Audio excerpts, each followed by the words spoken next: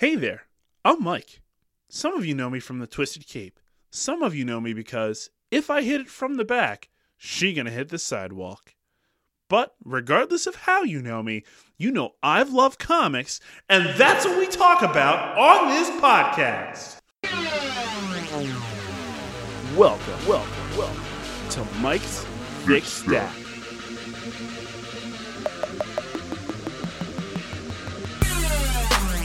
Oh, hell yeah, my thickies. Welcome to the show, everyone. Recording this week again at Thickness Central. Quick reminder, make sure you follow us on that Twitch channel. We're trying to get those Twitch followers up. Tell your friends as we play games like Marvel's Avengers and then Batman Arkham Knight, I think it is, that I haven't played. So the link to our Twitch channel is in our show notes. Lots of Twisted Cape podcasts like this one will be dropping over the next few days, so make sure you subscribe to the channel if you have not done so already.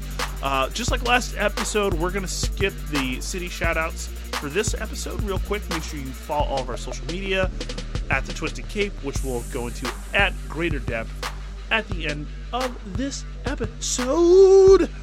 As always, we are going to start by rating the thickness of my stack. So let's check out Mike's Thickometer.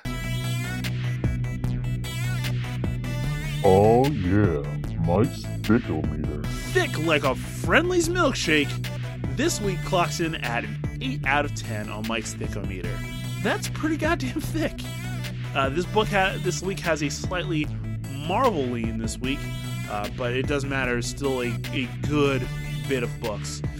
This week we're going to start with the DC books, starting with Batman number 104. I gave this a 3 out of 5. Interestingly, this issue is told largely from the point of view of one Dick Grayson. We find out that Ghostmaker had even left an impression on the original Boy Wonder. We find out that the two adults in this situation were quite close friends until Bruce revealed his true motivations, which fractured them. Through Nightwing, we also discovered they have an agreement to stay out of each other's cities. The Bat family discovers that Batman and Harley and Baufam were all taken to Arkham by finding the plants in Harley's apartment, which have spelled the word Arkham on the wall. In Arkham, everyone is woken up, and the issue ends with Bao holding a leftover sword at a strapped-down Harley Quinn's throat. Visually, this issue is quite interesting. There are 3 artists on the issue. I go back and forth on how I feel about that sometimes. In some regards, it's really badass, but in others, it's kind of distracting. Especially the flashback within a flashback. It's like flashbackception, and all 3 points of continuity are done by a different artist. I am enjoying how it's progressing from a story perspective. I'm actually starting to like Ghostmaker more, but I'm also completely out almost on Clown Killer. This needs to get fixed quickly, or he needs to leave the spotlight of this book. Next up, we have the super anticipated Batman Catwoman number 1. I gave this a 4 out of 5. I anticipated this book a ton, and, well, we'll get there. First off, the title reunites Tom King and Clay Mann, and this book is friggin' beautiful. The book largely centers on Selina Kyle in multiple points in her life. The overarching mystery of this issue is what happened to the 14-year-old son of Andrea Beaumont. There's a lot of seduction here between Selina and Bruce, which makes sense, but she clearly distracts him. In the future, Selina goes to visit an old friend to share the news of Bruce's passing. There's also a good deal of interaction between Catwoman and the Joker, and it seems like this kid's dad might actually be the Joker. That could be the reason we find him dead, seemingly murdered by Joker toxin. In the future, it seems like Selina is going to murder this old friend for this kid's death when that friend turns out to be none other than the Joker. Additionally, in present day, Andrea Beaumont digs up the Mask of the Phantasm and the costume, presumably to seek justice. She digs it up from a cemetery, which is kind of fucking weird. I like the levels of this over the other Tom King book, Rorschach. He's been building to this, and it seems like it's building off of his work and the 3 Jokers story, which recently wrapped up. We talked about that in a previous episode of The Stack, as I call it to myself and nobody else. Again, I can't fawn over this art any harder if I tried to. It's beautiful. I'm really excited for this next issue. Next up, we have Deceased Dead Planet number 6. I gave this a 4 out of 5. Finding a cure to the unlife is at the center of this issue, and it's now become a race against the clock. Vic's blood is the cure and has been recoded, but the villains are in Australia preparing to end things with the undead by launching an army of Amazo androids. A cure is produced and tested on Bardo, which does end up working, but it takes a moment. Zatanna confronts Constantine over what he's been up to, and it gets shadier and shadier as he dodges it. Kid Flash becomes a production expert in about 10 minutes and starts producing a cure to stop the Amazos from wiping out Earth's inhabitants. However, at this moment, Trigon emerges in Paris and wipes it all out in about 15 minutes.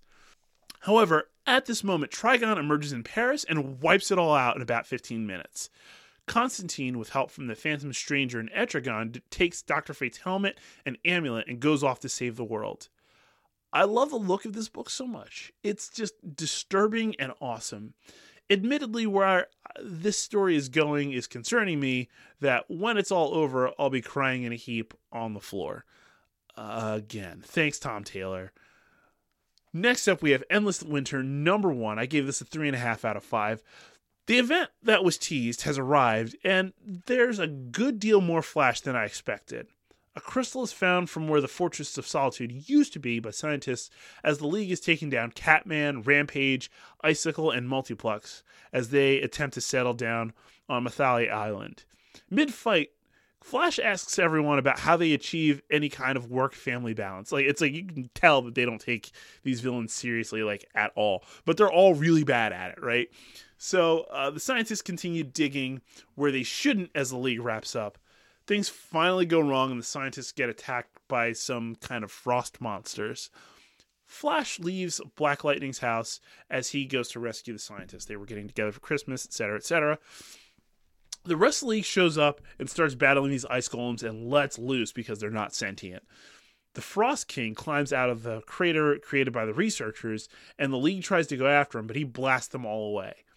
Superman thinks that he may have absorbed Crystonian crystals, powering him up as winter has now been unleashed on the entire world. Black Adam emerges, thinking about this happening again, and the issue ends with him starting a flashback. I like the pacing of this issue and the approach of keeping Flash the focus, but the team is as important. I'm excited for a possible Justice League tight narrative. I recognized Howard Porter's style from The Flash, and at times I like it on this book, but at other times I'm not in love with it. Really long heads and necks. His jagged style works with some of the characters like Batman and Frost King, especially there's a panel of Batman in the shadows and it's badass. But other characters, not so much for me. It's still a very fun read though. Next up here we have Strange Adventures #7. I gave this a 4 out of 5. What a trippy ass ride this issue is, and it's exactly what I was hoping for. This book opens with a mid-air Wild West style duel between Adam and a peaked scout. In what seems to be the past, we can see that Adam Strange has been tortured for weeks on end. There's a lot of hallucination here, but it ends up with Adam threatening to kill his captor and those that he works for, and his captor says that, hey, that's the plan, bro. He does kill him at the end of the issue, by the way. Meanwhile, now in the present, Adam is kind of all over the place. He murders a peaked soldier in front of Batman, which Batman is incredibly unhappy about. He then basically admits to Alina that he murdered the guy from the bookstore, but he thought he was a peaked soldier. He thinks the evidence shows that he truly is a peaked soldier based on the current invasion of Earth. The thing I like the most about this issue is that it moves things forward. Mystery was uncovered, pieces are finally falling into place, and Adam might not be as sane as we thought. The art, as always, was breathtaking. The idea to split the art here between these two incredible artists is huge. If this continues this way, this series has turned a massive corner for me. All right. Next up, we have Tales from the Dark Multiverse, Wonder Woman #1, War of the Gods #1. I give this 4 out of 5. Why don't we discuss who the most powerful member of the League is? People often go Superman. This issue proves otherwise. Essentially, Hecate takes over Wonder Woman's body and begins a quest for global domination. She slaughters the gods on Olympus, unites the Themyscirans and the Bana Migdal, and moves the White House single-handedly, lifts it up with one hand, to Themyscira. When confronted by the League, she maims or kills many of them, and is only undone by the magicians of the DC Universe. Diana begs for death each time she breaks through just a little, but is denied each time. She's eventually thrown into a dungeon where she's now just laying in wait. I really like this issue. Watching Kate use Wonder Woman's full power to catch and kill the Flash, cripple Batman, and outright murder Superman Kano style, and a multitude of others is awesome to see. I love how dark this got, and how quickly it got dark, and how much I enjoyed this particular dark turn. It looks pretty good as well, especially with all of the turns. A possessed Diana is terrifying to look at on purpose. The scene of Kate holding Superman's heart will stick with me for a very long time. All right, we're going to take a quick break, and then we're going to jump into these Marvel books. Stay right there. Hey everybody, Sam here from the Twisted Cape. If you haven't already done so, be sure to check out the Twisted Cape's TeePublic page, which we have live right now for you to purchase any and all of your clothing needs with Twisted Cape logos on them. We got shirts, socks, maybe. Wow. We got other shirts with hoods on them, and they have longer sleeves. So warm. We got everything you could ever want with Twisted Cape logos on them. So, again, please be sure to check out the Twisted Cape's TeePublic page. Check out the link in the description and be sure to pick up your favorite stuff right now. Thanks, everybody. And now, back to Mike's Thick Stack. All right, we're back with the Marvel books. We're going to jump straight into Champions Outlawed number 3, which got a 3 out of 5. There are 3 plot points here that are being tracked in this particular story. The Cradle Detention Center, Viv Vision, and the Core Champions. So in the detention center, Bombshell is forced to apologize on camera in a way that seems like something is definitely up. Meanwhile, Locust, Starling, Snowguard, and the Wasp start a mini riot in the cafeteria, and Bombshell pleads with Cradle not to take her friends away because she knows what they do, obviously. When they do, she's basically in a fetal position on the floor, saying how they won't survive. Viv Vision meets an older woman named Cora in Middle America who takes her in. She tells Viv that mistakes are part of being human, which seems to resonate with Viv a little bit. And finally, Miles, Riri, Kamala, and Sam are on the run from Cradle, and it's just not going well. They made it to a treehouse to grab a little rest. After Kamala wakes Sam after a nightmare, they have a talk about the running, and that gets interrupted by Cradle. As they get up and try to fight their way out, a blast interrupts the battle coming from the sky, and Cyclops intervenes, granting them Krakoan asylum. I wasn't crazy about this until the end. It adds a whole new wrinkle to using the sovereignty of Krakoa, especially since Cyclops was a champion. I think this could get interesting really quick. Next up, we have Daredevil number 25. I gave this a 4.5 out of 5. It's part 1 of a new story arc that promises to be a doozy. Daredevil is behind bars, paying the price for killing a man, still masked. They apparently have laws against unmasking. Elektra breaks into the prison to share vital information with Matt about the Hand, and also talk about darkness and light. Stick and Elektra found a book that would help them stop the Hand once and for all, but it will require a king and a queen, and upon hearing that, Matt goes back into his cell and basically says, "I'm out." Before going to bed, Matt tells Elektra that if she's tired of this darkness and wants to work for the light, that she needs to prove it. On the way out, she almost kills an inmate for saying the wrong thing at the wrong time, but eventually decides to leave him be. Back on the street, she helps an old lady that Matt helped a while back by giving her a multi-$1,000 necklace.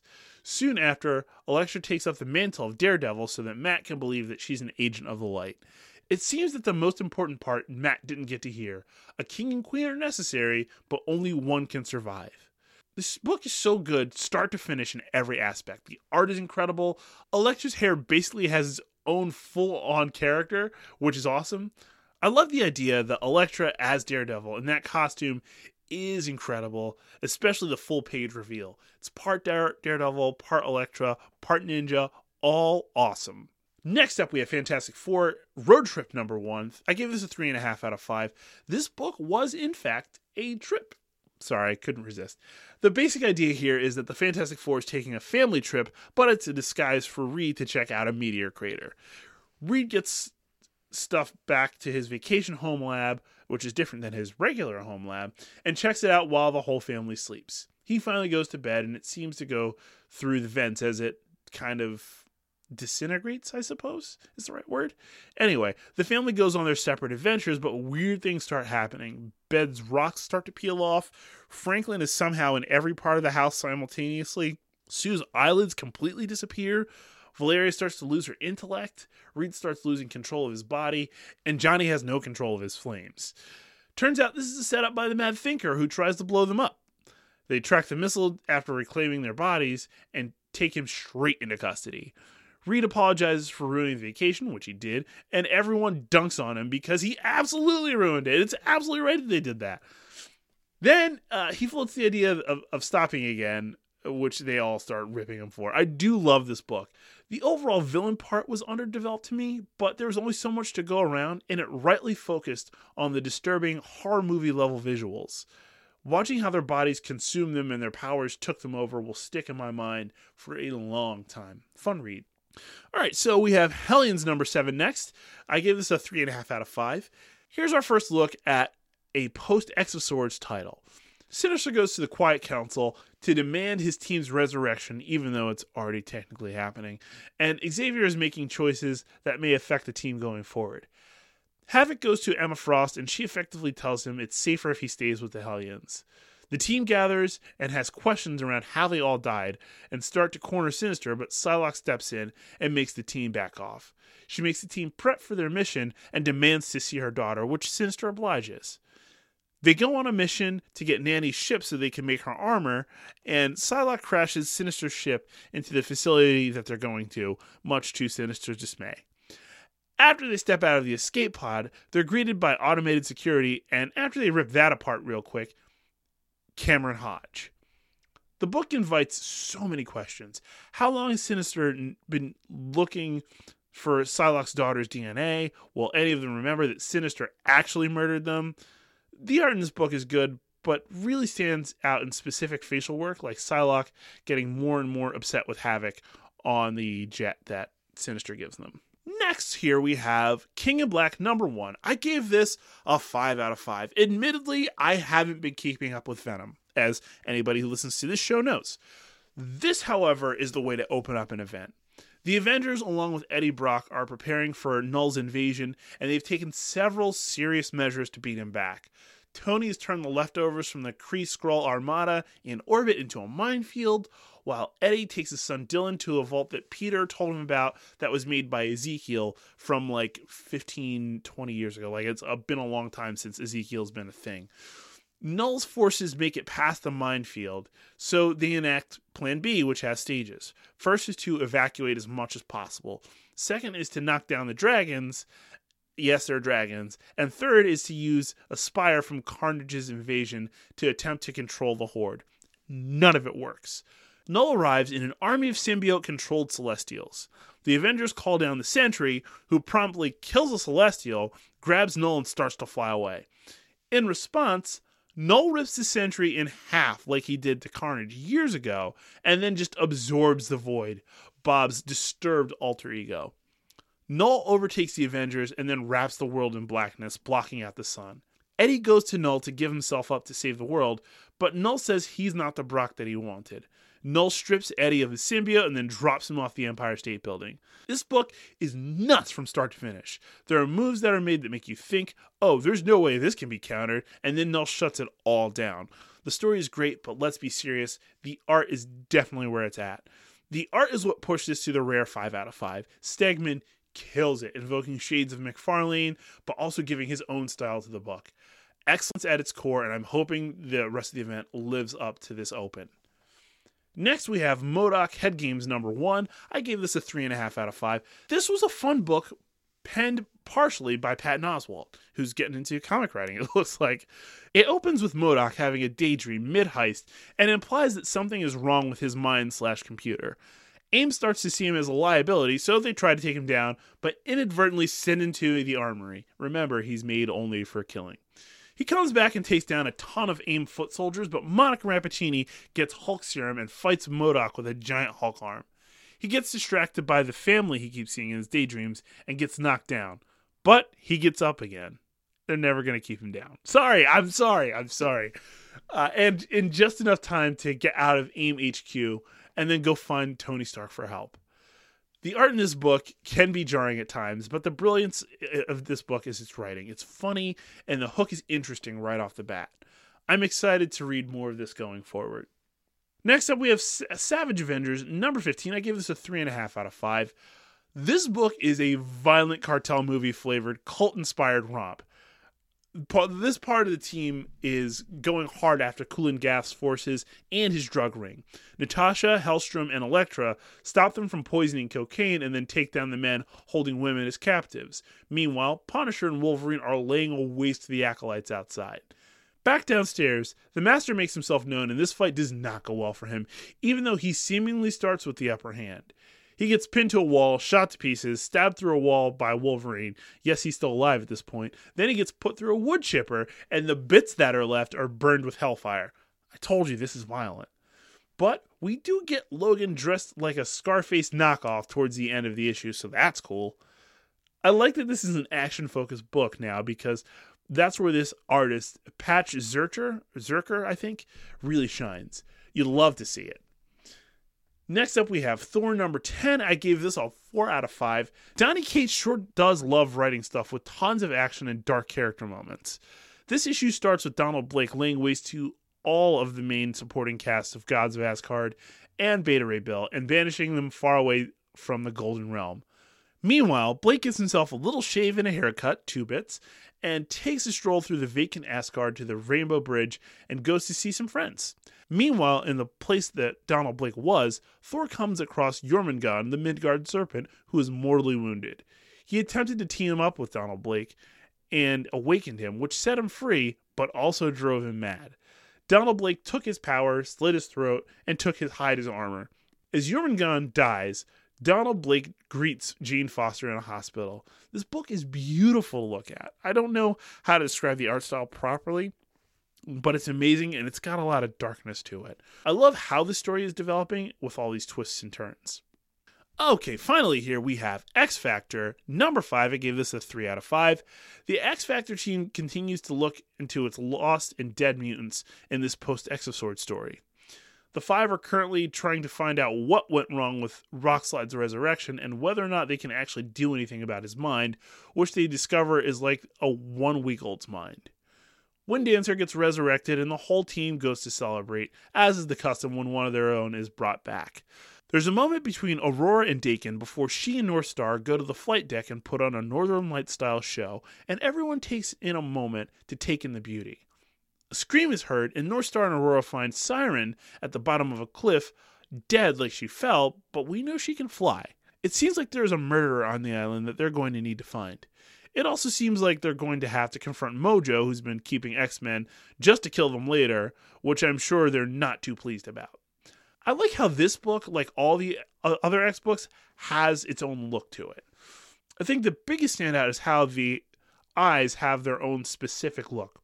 Fun read, but this is almost a reset point rather than a heavy contributor, but still a fun read.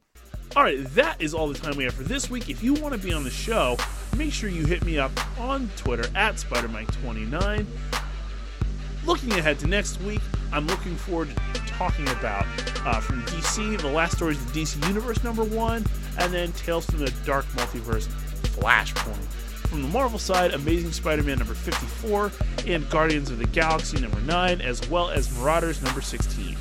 We are on YouTube now, so make sure you go to youtube.com/twistedcape and make sure you subscribe. Smash that subscribe button, baby. Smash it. We have some new merch on TeePublic, so check the link in the show notes and get your hands on some of this sweet, sweet gear.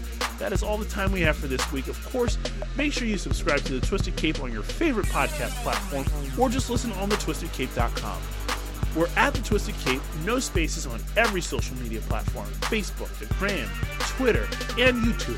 Possibly on OnlyFans. You don't know that yet. Make sure you tune in weekly on Thursday to The Twisted Cape's live show on YouTube as well as on thetwistedcape.com, and live in the comments. We go over them during and at the end of each show. Finally, feel free to shoot us some feedback on this show to thetwistedcape@gmail.com, and make sure you use the subject line MTS.